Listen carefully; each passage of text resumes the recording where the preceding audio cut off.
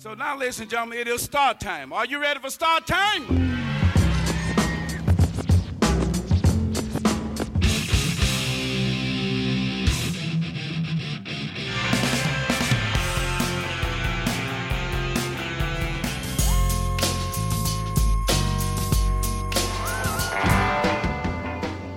From WBEZ Chicago and PRX, this is Sound Opinions. I'm Greg Kot. And I'm Jim DeRogatis. The fun of Halloween is getting to be somebody else for a night. This week, we talk about artists who put on musical costumes so they can try out a new style. Plus, we pay tribute to rock and roll founder Fats Domino. Although I'll cry, ain't that a shame? And Toronto Star critic Ben Rayner remembers the late Gord Downie of the Tragically Hip. That's all coming up on Sound Opinions. The blue on the street, loose and complete. You're listening to Sound Opinions, and Greg, we always enjoy our annual Halloween show. We've done so many of them. Songs about monsters, songs about horror, terror, you name it, right? We're out of themes along those lines, monster songs. So we thought this year, what do you do on Halloween? You get to be someone or something else for a night. There's a rich tradition of this in rock and roll. Probably the most famous example ever, right? The Beatles become Sgt. Pepper's Lonely Hearts Club Band. We're going to dive a lot deeper than that and have some fun about bands in a different guise. That's later in the show, Jim, but first we need to talk about Fats Domino. I found my thrill on Blueberry Hill, on Blueberry Hill, when I found you. That, of course, Greg, is Blueberry Hill by the late, great Fats Domino. Number 2 hit on the pop charts, 3 million records sold. Fats Domino died at home this week in Louisiana at the age of 89, and rock and roll has lost another of its giant founders, a man who put his mark on this music like almost nobody else. 65 million singles sold over his recording career, 23 gold records, second only to Elvis Presley. I think people forget that as a commercial force among those first-generation rock and rollers. Presley said the real king of rock and roll was Fats. You ought to look at that guy. Piano player, a distinctive piano player. Born in 1928, youngest of 8 kids with Creole roots in the 9th Ward of New Orleans, where he lived most of his life. Fell in love with a piano at age 10. His family had this old upright. His brother-in-law was one of those wonderful traditional New Orleans jazz musicians. He had to write the notes down on the keys so Fats knew what he was playing. And in no time at all, he was attacking that piano so voraciously that his folks had to move it out to the garage. He dropped out of school in the 4th grade. He was working as the helper for an iceman. This is a different century, a different time. Was married in 1947, 8 children. I love this. Every one of the kids had a name that began with A. Antoine, Anatole, Andre. Good family man, always went to church. Millions of records sold. Stayed rooted, That song that we played in with, Blueberry Hill, there is a connection there because Louis Armstrong comes out of New Orleans, of course, comes to Chicago, winds up in New York. Fats first heard Louis Armstrong playing Blueberry Hill, and I think there is that connection there between traditional jazz and rock and roll. I found my thrill on Blueberry Hill. He brought some swing to rock and roll, don't you think? No, that's absolutely true, Jim. The swing is absolutely it. When we think about rock and roll, Fats Domino brought the roll. Yes. It was like, when you think about the piano pounding players in rock and roll history, the Little Richard, Jerry Lee Lewis style, those guys are pounding that piano. It's percussive. But with Fats, it was a rolling sound that was propulsive. But he had sort of a relaxed New Orleans Big Easy sound to it, as well as in those vocals. Even when he was singing the sad songs, there seemed to be a little smile in Fats' voice. There was a wink and a nod. Blue Monday, how I hate Blue Monday. Got to work like a slave.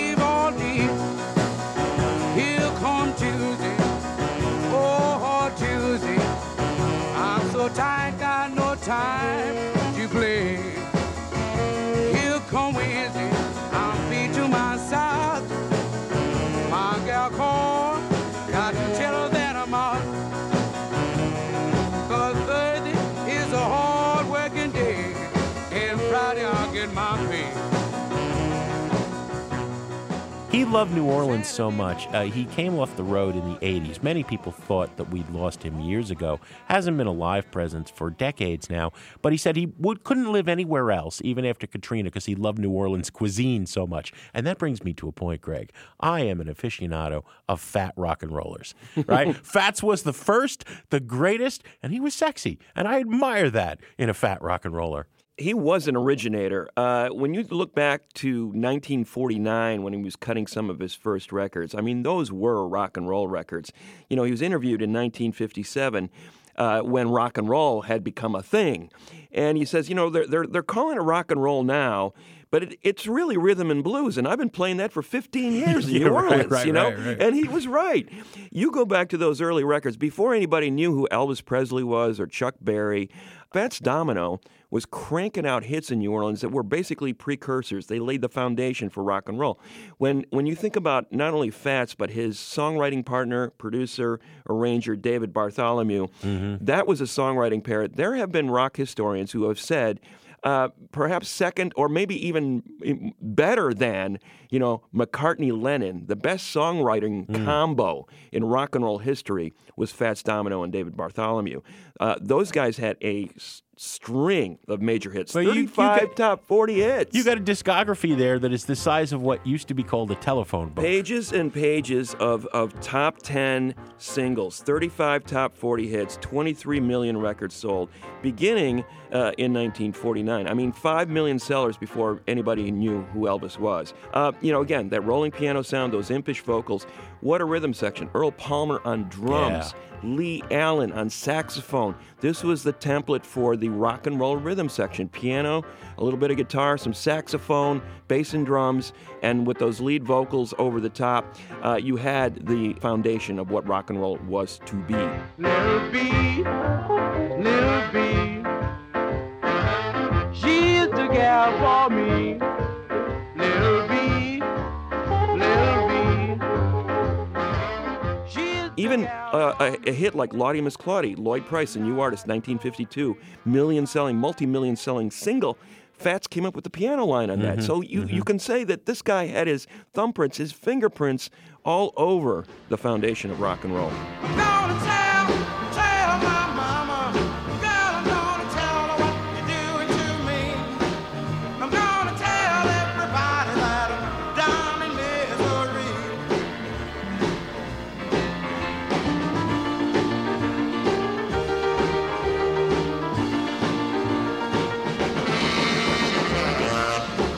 Well, we forget that first generation of rockers, the piano was the dominant instrument. You know, Jerry Lee Lewis and Little Richard, and nobody better than Fats. It was only, you know, that guy Chuck comes up from St. Louis, right. Chuck Berry, and starts recording guitar. And it's interesting because I think Fats learned to play piano by studying guitar. He basically transposed guitar lines onto the piano. He was completely self-taught. So there was sort of an innate kind of feel already for that instrument in the way he was playing those piano rhythms. I want to play that 1949 song that I was talking about, The Fat Man. That really put him on the map.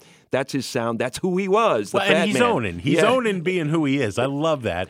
There's a fascinating story behind that. Well, it used to be a rather dire song called Junker's Blues that he and Bartholomew rewrote as the Fat Man to make it a signature song for Fats Domino. And it was the song that in many ways declared, here I am, you know, welcome me to the world. Originally just a regional type of hit in New Orleans, but then it exploded. By 1952, it had sold millions of copies and was a nationwide hit. And what I love about this song, you get that signature rolling piano sound, that New Orleans rhythm that was a precursor for rock and roll, but also the wordless vocal, you know, the wah, wah, wah, that you know, about a minute mark in that song, he starts going into this sound and you go, whoa.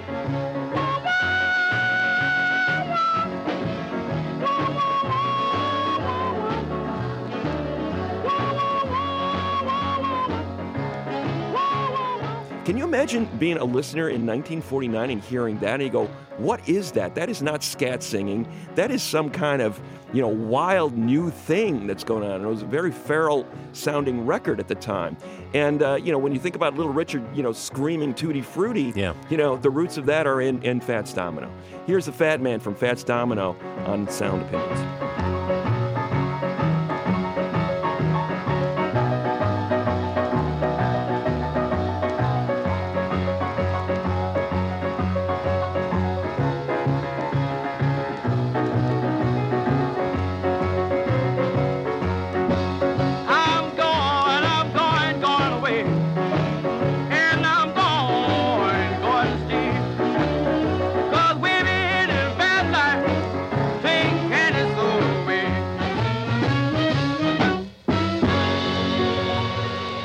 Fat Man by Fats Domino. I just think this guy was such a wonderful character in the history of rock and roll. Unlike a lot of those first-generation rock and rollers, he wisely managed his money, and he didn't get pushed around too badly. There's a great anecdote of in 1988, he walked in and paid cash, $130,000 for a Rolls Royce, and the salesman said, "Don't you need to go to the bank?" And Fats says, "I am the bank," right? I just love that. There's also, as I said earlier, he was a big man, but he was a sexy man. I found my thrill. Now, we can play that for grade school children, right? But the way he sings, I found my thrill, right? It's like 3 syllables, and it's beautiful. It's so lusty. Or Ain't It a Shame? You broke my heart when you said we'll part. Ain't that a shame? My tears feel like rain. Ain't that a shame? You're the one to blame. And then that horrible whitewashing of the black greats of early rock and roll. Pat Boone wants to cover Fats Domino, and he wants to change the title to Isn't That a Shame, right? Grammatically correct. He's going to take the soul out of the music, first of all, Pat Boone, and then he's going to screw up the title. He winds up recording it as Ain't That a Shame, and that's what we think of the title of the song as Forever After. Ain't that a shame? My tears fell like rain. I want to play one more tune, though. I think it's important to remember that a lot of these 50s heroes were washed up in the space of, 5, 6, 7 years, right? Or at least they were out of the spotlight. Little Richard, Jerry Lee Lewis. Elvis went to the Army, right? And he has this comeback. But, Chuck Berry was somewhat relevant for many years. He had that one album that came out right after he died. But, a good decade after he invented rock and roll, 15 years or so, in June 1960, he has a hit with this song. And I'll never forget when I first heard it. I think it was in a movie soundtrack, Walking to New Orleans, right? And I'm like, what is New Orleans? What? I don't know, but I want to walk with Fats to New Orleans, right? I mean, and it's one of those great rock and roll songs that summons the feeling of walking in that muggy heat of this, one of America's greatest cities, one that, like I said, he never left, even after Katrina. Well, I've been to New Orleans. I've walked around in that swampy. You don't want to walk too fast, You don't want to walk. roll. You got to roll down the street, right? And there's a sexiness in that rolling down the street. And I think we got to play Walking to New Orleans. Huge hit for Fats again in 1960. This time I'm walking to New Orleans. I'm walking to New Orleans. I'm gonna need to parachute when I get through walking these blues. When I get back to New Orleans, I've got my suitcase in my hand.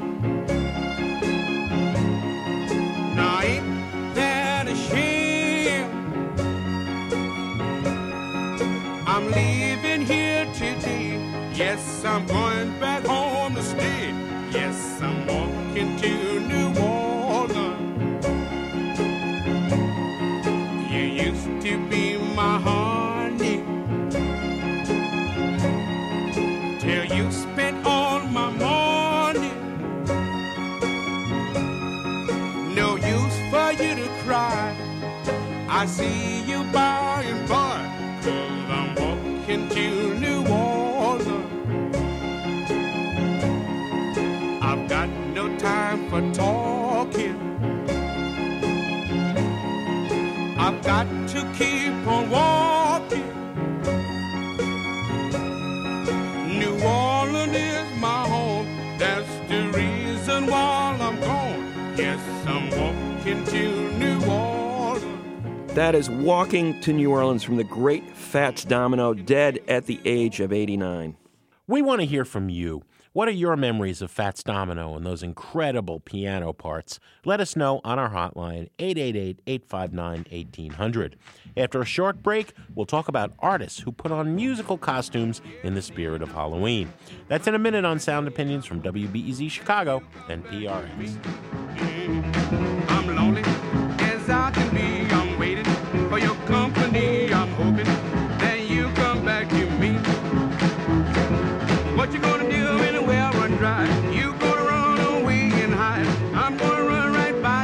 right. For you, pretty baby, I even now I'm walking. Yes, indeed, and I'm talking. But you and me, I'm hoping that you come back to me.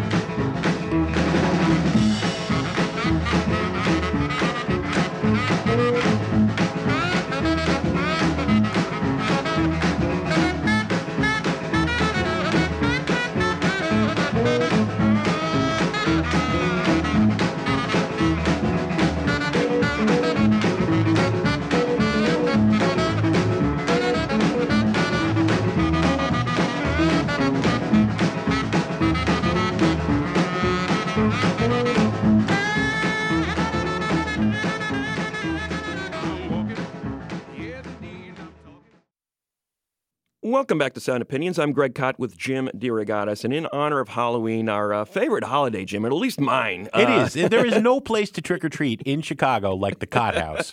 We do it up right, and so does our whole block, and it's a lot of fun to put on a costume and be somebody different for a night.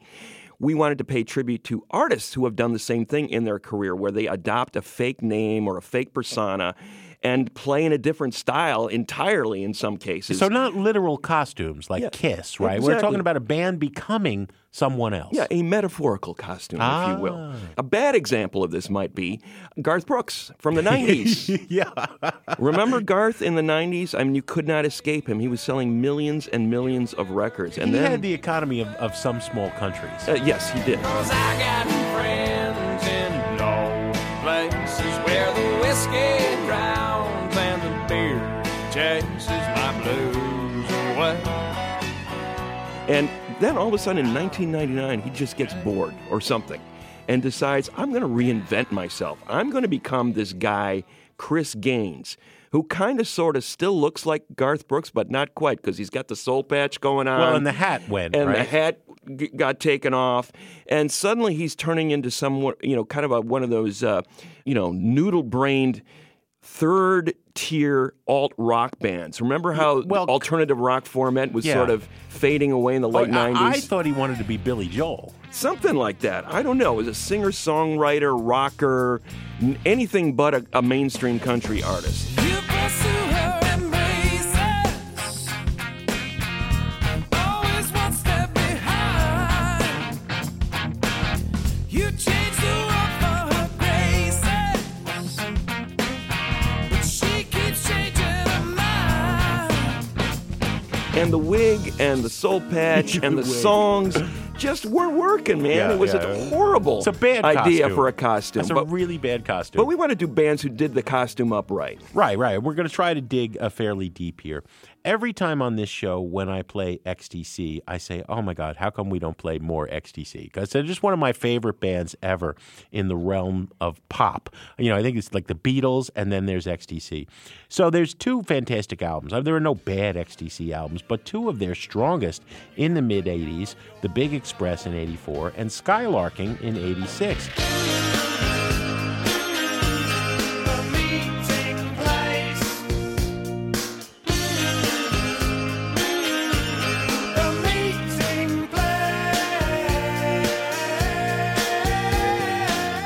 I'm going to play their alternate guys that came in the middle, Greg, when they, out of sheer boredom, decide, they spend their lives in the recording studio, right? And then they decide, let's spend some more time and have some, more fun in the recording studio. Obviously, they are big aficionados of not only the Beatles of Revolver and the Pink Floyd of Piper at the Gates of Dawn, but they love The Creation and all those bands that played at the 14-hour Technicolor Dream, My White Bicycle and Grounded and songs like that by The Sin and Tomorrow. So they decide to become a circa 67 psychedelic rock band. And their label at the time, Virgin, which had put out many of those bands back in the day, actually puts out the Dukes of Stratosphere, this alter ego of XTC, without letting people know who it was. Now, everybody figured out fairly quickly, as I recall. I was a big XTC fan. It was, you have Andy Partridge and those vocals, and it's like, oh, yeah, this is XTC. They're screwing around with us, right? But the irony is that the Dukes of Stratosphere, they put out one EP, 25 O'Clock, and the Sonic Sunspot. I'm having trouble saying that because it's PSONIC and PSUN. and Sunspot, right? They put out those records, and they outsell the actual XTC records, the Big Express and Skylarking. They went full bore. They took pictures in the psychedelic guise looking cooler than the Sgt. Pepper Beetle costumes, and they invent alter egos. Andy Partridge becomes Sir John Johns, and Colin Moulding, his songwriting partner, the bassist in the band, is the Red Curtain. All right, I'm going to play the absolute silliest song because I do think the EP 25 O'Clock is better than Sonic Sunspot, right? Because this is a joke. You can go out on Halloween in a costume, but you go to another party at a different time, and it's like you're pushing the envelope, right? The EP is perfect though. 6 songs, I love them all, but I'm going to play the goofiest, "The Mole from the Ministry" by the Dukes of Stratosphere on Sound Opinions. If you think there's something wrong, holes appearing on your lawn, don't you blame the man next door. It's not him. Flowers walk from place to place. Dark spot moves around your face. Objects vanish without trace. It's not you. I'm the mole from the ministry, and you'll all bow down to me. I'm the mole in your potting shed. I'm the bad thoughts inside your head, and you won't catch me.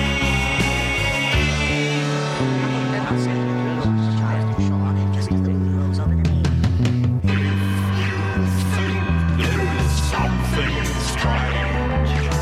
Garden starts to rearrange. From perfect lawn to mountain range. It's not you. I'm the mole from the ministry. XTC, The Mole in the Ministry. XTC as the Dukes of Stratosphere.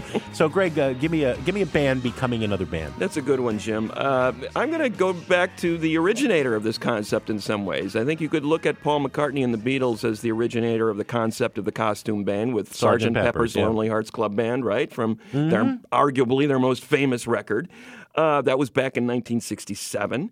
And McCartney liked to play with persona throughout his career. McCartney Files, and you know who you are, probably own a copy of the Percy Thrillington easy listening version of the Ram album that came out in 1977. Kind of an easy listening version of that record in a new McCartney persona. They own it, but I hope they don't listen to it.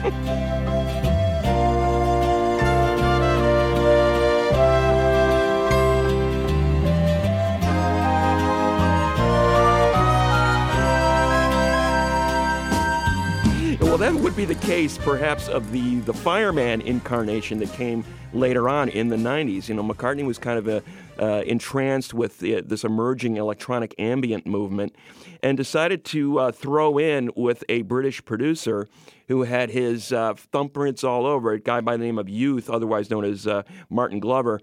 And he, said, okay, let's do this project and let's release it anonymously. I want you to remix my music, and then it's, let's put out a single. And then it became an album. Before you know it, there's this Fireman Records that's showing up in Record Source with this red cover and no other information other than the fact that there's this new group out. Who knows what it is? It's an electronic ambient record. So the joke goes that a lot of McCartney fans, once they figured out that this was McCartney, bought the album. It was the first ambient electronic record they bought, and also the last. And so he puts out another record in a similar vein in 1998 called Rushes with Youth. And actually, we're sort of laughing about it, but it's actually pretty Oh, I like not that. bad, That's not bad at all. Fine record. You know, they're both decent attempts at this genre experimentation. I think it's one of the most adventurous things McCartney has done in the last 30 years, and I would include the entire Fireman catalog in that realm. You know, the McCartney solo records, not so much, but definitely the stuff that he's doing with the Fireman is kind of some of the more adventurous stuff he's done. I'm not going to say it's as good as the Beatles, but it's certainly quite credible. Let's play a track from the third Fireman record, Electric Arguments, 2008, a track called Nothing Too Much, Just Out of Sight. McCartney has never rocked as hard as this in the last 30 years. It's the Fireman on Sound Opinions.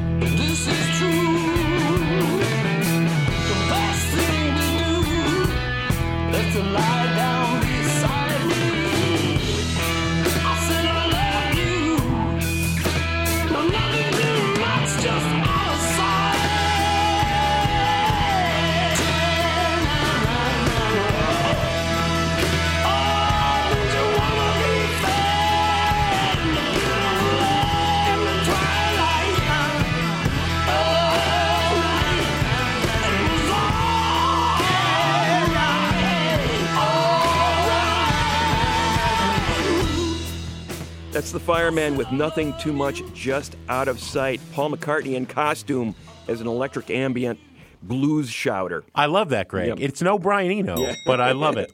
I'm going to go to one of my all-time favorite singers in the history of rock and roll, bar none. I think top 5 for me is David Roger Johansen, son of Staten Island, New York, okay?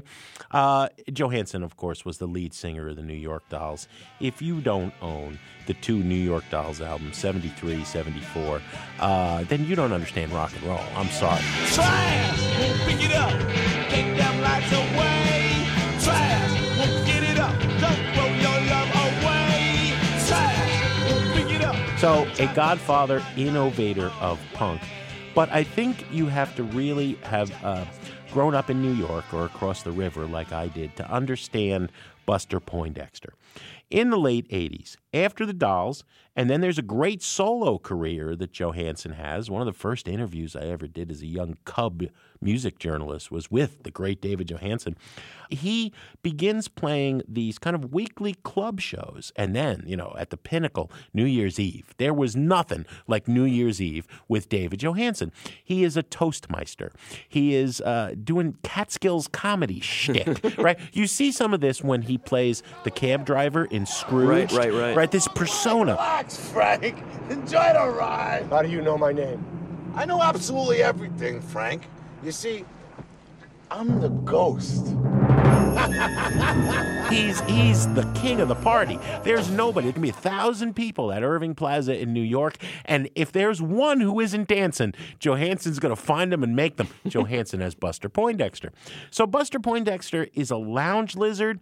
He's a fan of Spanish salsa music and calypso and Caribbean sounds and Cuban sounds and R&B. He's got the best, one of the best bands in kind of the New York R&B underground, the Uptown Horns, right?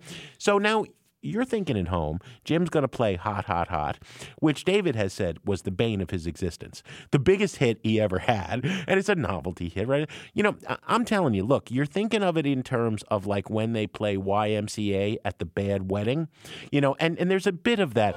But if you were in New York when David Johansen as Buster Poindexter, backed by that big band, the Uptown. I mean, there was no better party that I've ever been to at age 53.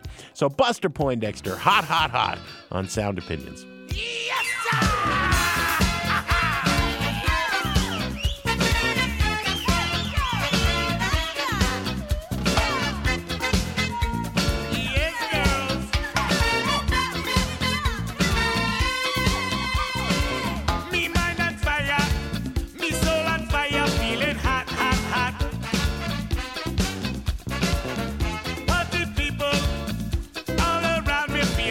Hot,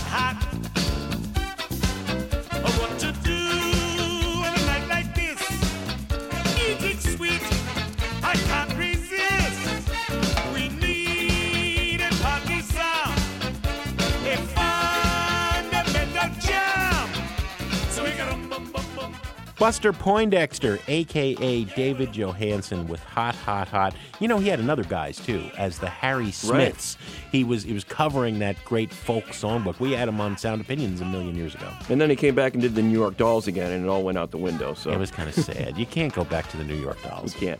We'll have more of our picks of musical costumes after a short break, and Toronto Star critic Ben Rayner pays tribute to Gord Downie of the Tragically Hip. That's in a minute on Sound Opinions from WBEZ Chicago and PRX. Come on, let's do it. Feeling hot, hot, hot. It's in the air, celebration time. Music sweet, captivate your mind. We have this party song. It's fun, the jam. So we got bum bum bum. Yeah, we bum bum bum bum. Feeling hot, hot, hot. Feeling hot, hot, hot. Oh, Lord.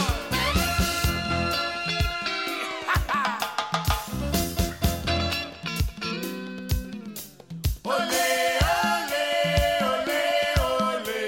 Ole, ole, ole, ole. Ole, ole, ole, ole.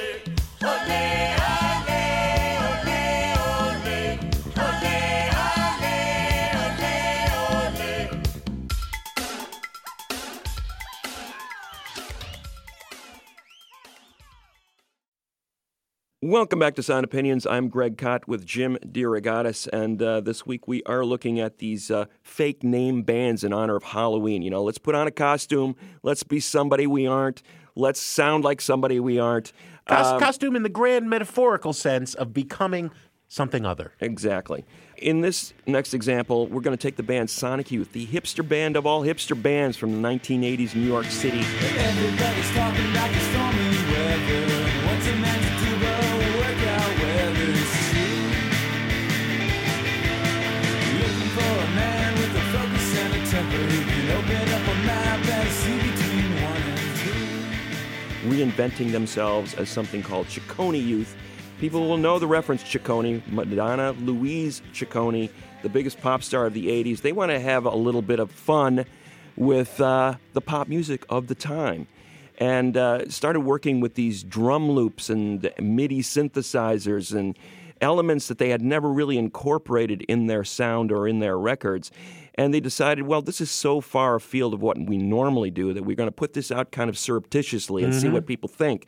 And it all started kind of innocently. Mike Watt, the great bass player in the Minutemen, was devastated when his partner Dee Boone died in a car accident on the road in 1985.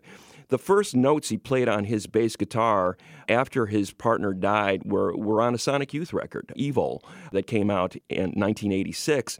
Sonic Youth sort of helped him recover from that loss. He and Thurston Moore were just sitting around having a conversation in the middle of this record. And they said, I just want to have some fun. That's what Watt was saying. I want to get back into music, have some fun. Thurston Moore got him all fired up. He went back, made a demo of a Madonna cover. Like, what is the weirdest, wildest, funnest thing I can do right now? Well, I'm going to cover this new pop star, Madonna.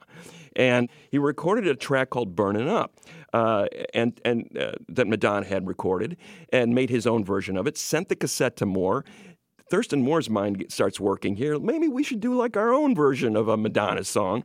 That became Into the Groovy, a version of Into the Groove, and that mushroomed into an entire album. So you have Mike Watt from the Minutemen, soon-to-be Firehose on this record. You have Jay Mascis of Dinosaur Jr., another hipster god of the 80s, contributing to this record. And then you have the members of Sonic Youth posing as Ciccone Youth on this record. It sounds a little bit like Sonic Youth in its most Sonic Youthy experimental moments, but in the more rhythmic-oriented tracks, it really does sort of take them far afield. I can't get behind this record. I didn't like it when it came out. I don't like it now. I like this record, this particular track, Into the Groovy, because it does have a groove, and it does have a lot of fun with the whole concept of this electro-rock thing that they kind of envisioned as this record being. I don't think the rest of the record quite lives up to the hype, but I think this song does.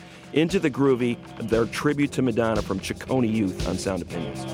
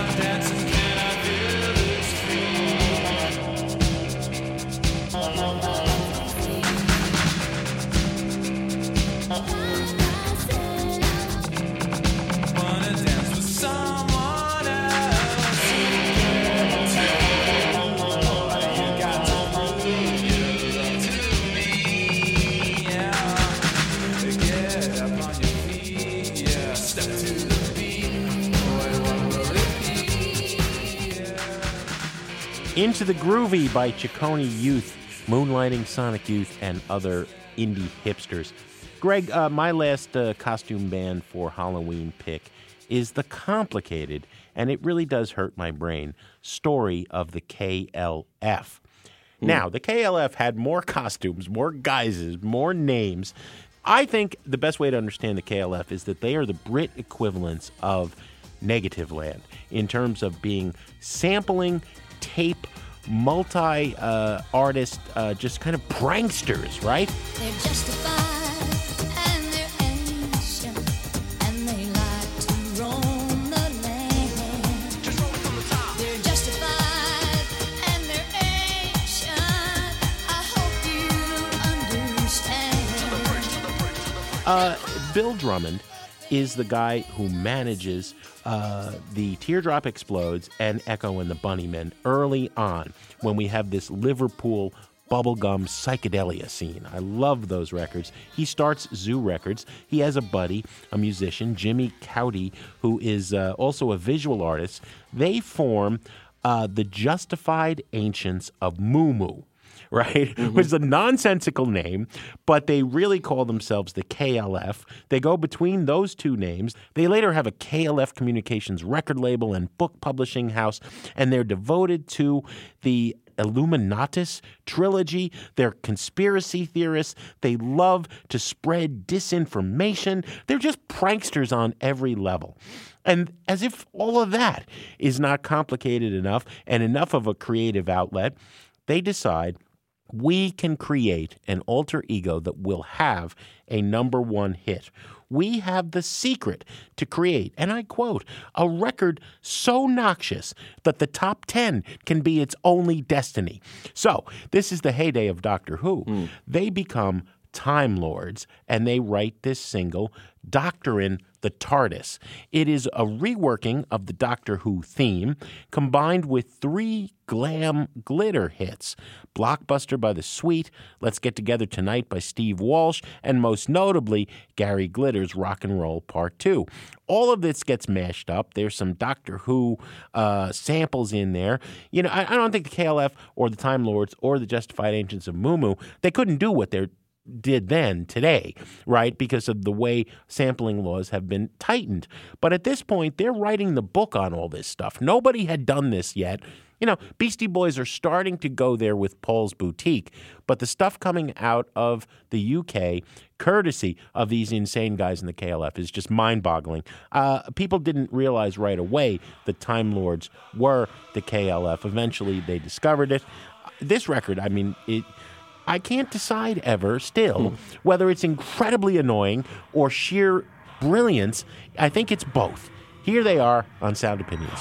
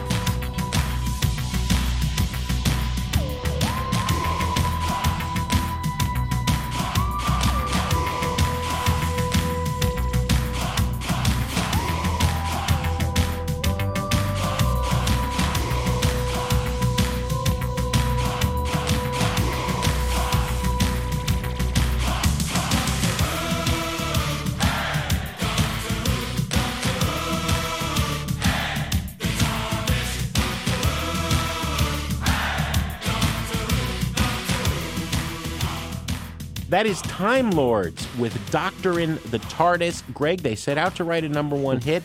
They made number one in the UK, and then in typical KLF fashion, they put out a book, the manual, How to Have a Number One the Easy Way. What is your last pick?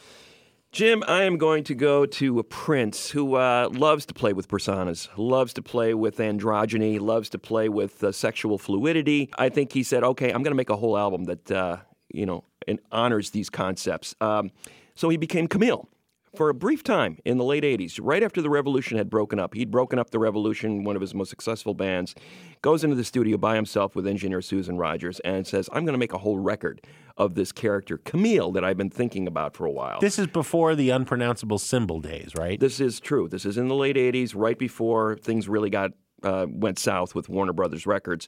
He was still in the midst of an incredible creative spurt.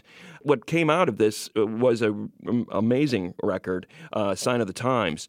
But initially, his intent was to put out a record called Camille, a self-titled record, and he was trying to do it anonymously. He told Warner Brothers, I've got these tracks that I've recorded as this androgynous character. You can't tell it's me because I pitched up the vocals to the point where it sounds like a woman singing. Although, you could say that Prince's falsetto had sort of a certain female quality about it all along. But he either pitch shifted the vocals or speeded up the tape to make it sound like another person was singing these tracks. But if you listen closely, there's a lot of Prince characteristics about it. He's playing all the instruments himself. It's his sensibility in the lyrics, so people would have figured it out eventually. But the record company didn't like the idea that you're going to put out a Prince record and not call it a Prince record. Warner Brothers never gave him much slack, no. So eventually, I think, even though copies of the record apparently were printed out, much like the infamous Black Album of this same general time frame, where a record was actually made, printed up, apparently ready to be put into stores, and then got pulled back at the last minute. And the tracks from the Camille album ended up on other projects, including Sign of the Times. I'm going to play one of the tracks that I think is perhaps the most successful one from the record. It's called If I Was Your Girlfriend. It ended up on Sign of the Times, but I think it really gets to the heart of what Prince was trying to get here in terms of flipping the genders, what he was trying to do with it in a really profound way. If I Was Your Girlfriend from Camille, a.k.a. Prince, on Sound Opinions. If I was your girlfriend, would you remember to tell me all of the things you forgot when I was your man? Hey, when I was your man. If I was your best friend, would you let me take care of you and do all the things that only a best friend can? Only best friends can.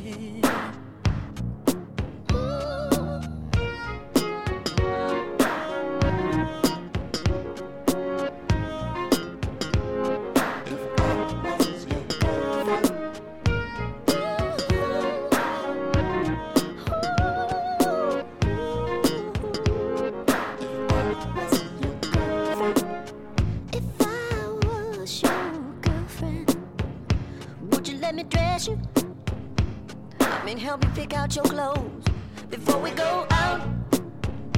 Not that you're helpless, but sometimes those are the things that being in love's about. Camille, a.k.a. Prince, If I Was Your Girlfriend, a track that eventually ended up on the Sign of the Times record on Sound Opinions. That wraps up our discussion of artists who wear musical costumes in honor of Halloween. But what's your favorite example of an artist who adopts a fake name to play in an uncharacteristic style? Call and leave us a message on our hotline, 888-859-1800.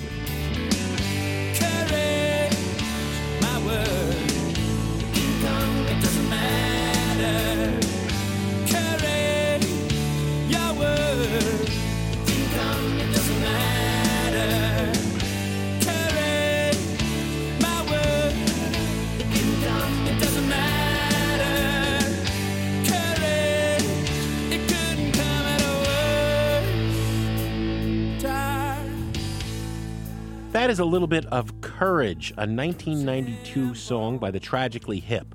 Gord Downie, lead singer of the band, died on October 17th, only 53 years old, after a very public battle with brain cancer.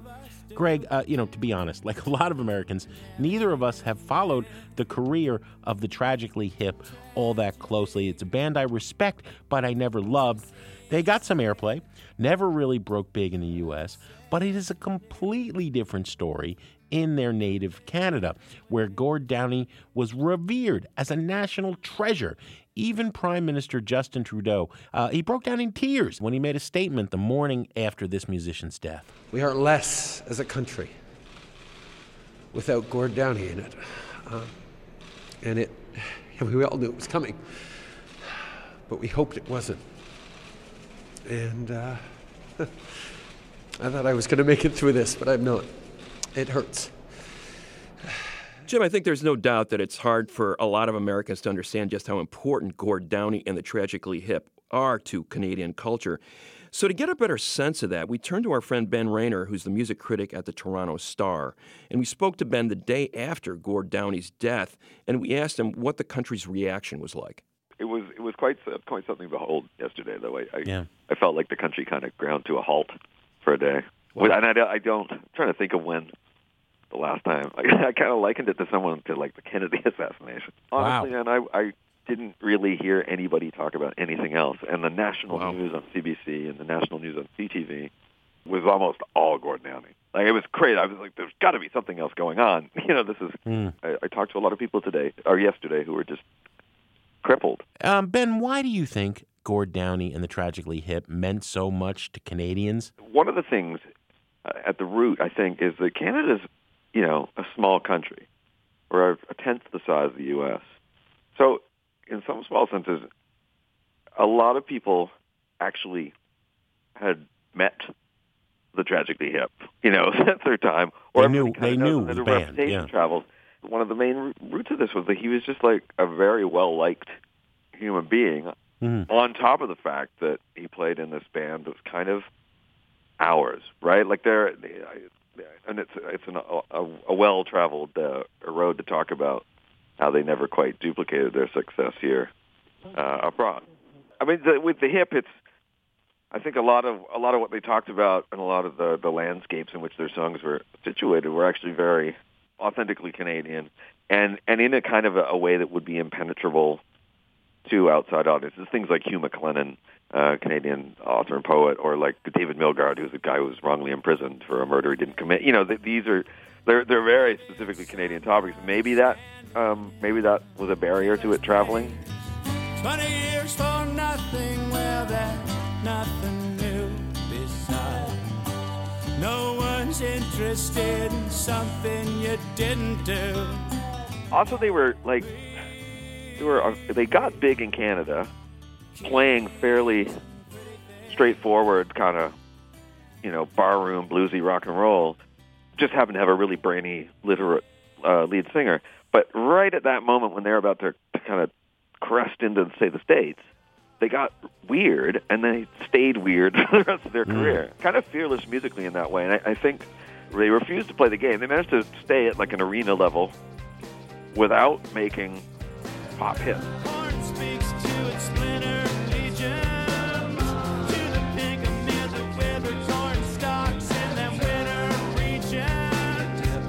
Gord Downie announced in May of 2016 that he had a terminal brain tumor. So, it was a final tour, right? And Canada, and it was as if he was saying goodbye. Nobody in that band actually thought he'd be able to do it. I mean, they were kind of humoring him because he'd just come out of chemotherapy and had I think 2, brain operations, and insisted that he could do it. And in the beginning, couldn't even remember any of the lyrics. I know it was kind of frail, and somehow pulled it together to do these kind of superhuman 3-hour sets a night all across the country. It was a very brave thing to do, and to be so open about it, and to kind of go out with that kind of class. And then obviously he went on to do a lot of work on behalf of reconciliation and Aboriginal rights, and so that's how he went out, right? Like, it was a really class act, and I think it was such a show of strength again that I think a lot of people didn't think that day would come. Like, my girlfriend woke me up yesterday and was like, Ben, Gord Downie died. And I was actually like at that moment of disbelief, even though we all kind of knew it was coming.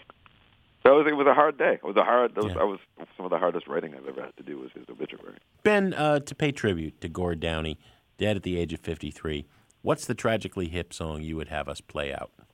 Oh man.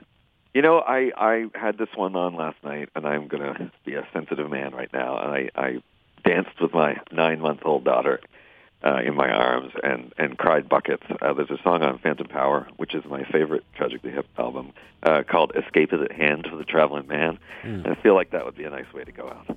All right. We've been talking to Ben Rayner at the Toronto Star, our man in Canada. I say that with great affection, paying homage to Gord Downie, leader of the Tragically Hip, dead at the age of 53. Thanks so much, Ben. Hey, guys, anytime. It's always a pleasure. It's our third time in New York. It's your fourth time in New York. We were 5th and 6th on the bill. We talk a little about our bands, talk a little of our future plans. It's not like we were best friends. Why, what did he do? The number scheme comes back to me in times beyond our heartbeat. Greg, what do we have on the show next week? Next week, Jim, we're going to dig up some buried treasures. We're going to play some records that we think are underneath the mainstream radar, but that you cannot live without. Greg, as always, Sound Opinions is produced by Brendan Banaszak, Evan Chung, Alex Claiborne, and Ayana Contreras. On Sound Opinions, everyone's a critic. So now it's time to hear what you have to say. Hello, it's me. I've thought about us for a long, long time. New messages. Hey, Jim and Greg, this is Ben from Los Angeles. Just got done listening to your interview with Julie Klausner of Difficult People. Fantastic interview. She was great. She was funny. She was hilarious. And I may have a small crush on her at the moment because she loves great music.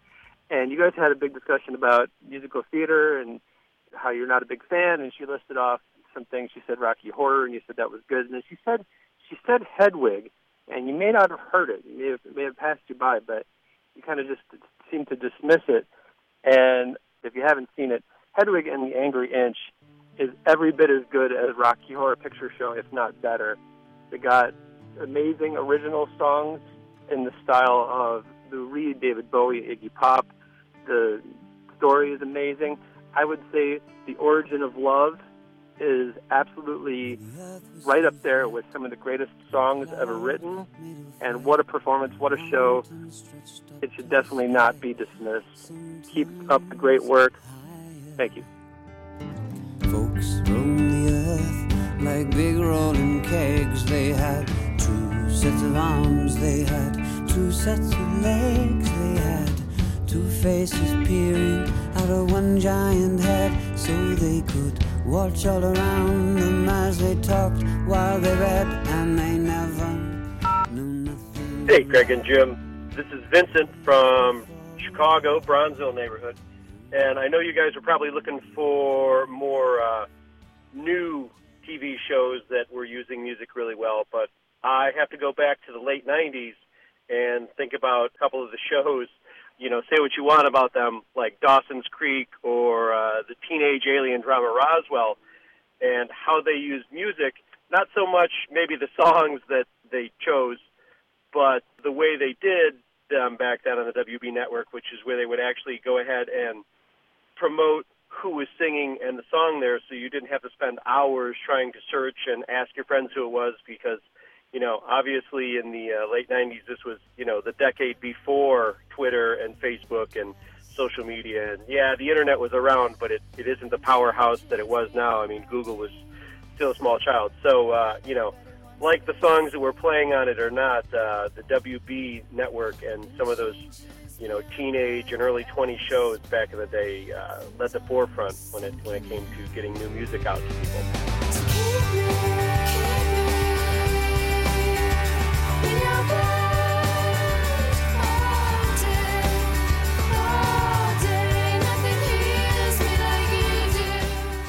Thanks, guys. Great show. Do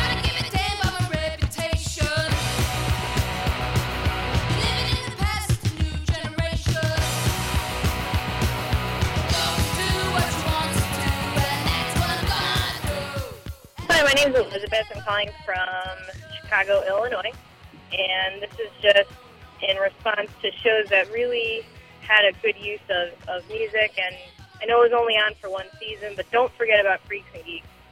It's just fantastic how they wove those old songs into an amazing program. And, it hits you home, and, you hear those old songs on the radio, and you think back to those scenes in the show, and it's just phenomenal. So, yeah, don't forget about Freaks and Geeks. One of my favorites. Use rock and roll very well. You guys are awesome. Don't stop what you're doing, and take care. Hi, this is Joe. I'm from New Jersey. I just want to make a comment on the Kurt Vile write-up today. I listen to you guys all the time. I have to say, I can't disagree with you more. I think this guy, he doesn't sing, he moans. It's like nails on a blackboard trying to listen to him sing. He might be a great guitarist, but I would never, ever buy that album. Sorry, can't agree with this time, but I like the show. Keep up the good work. Thanks. I notice you stopped talking to me.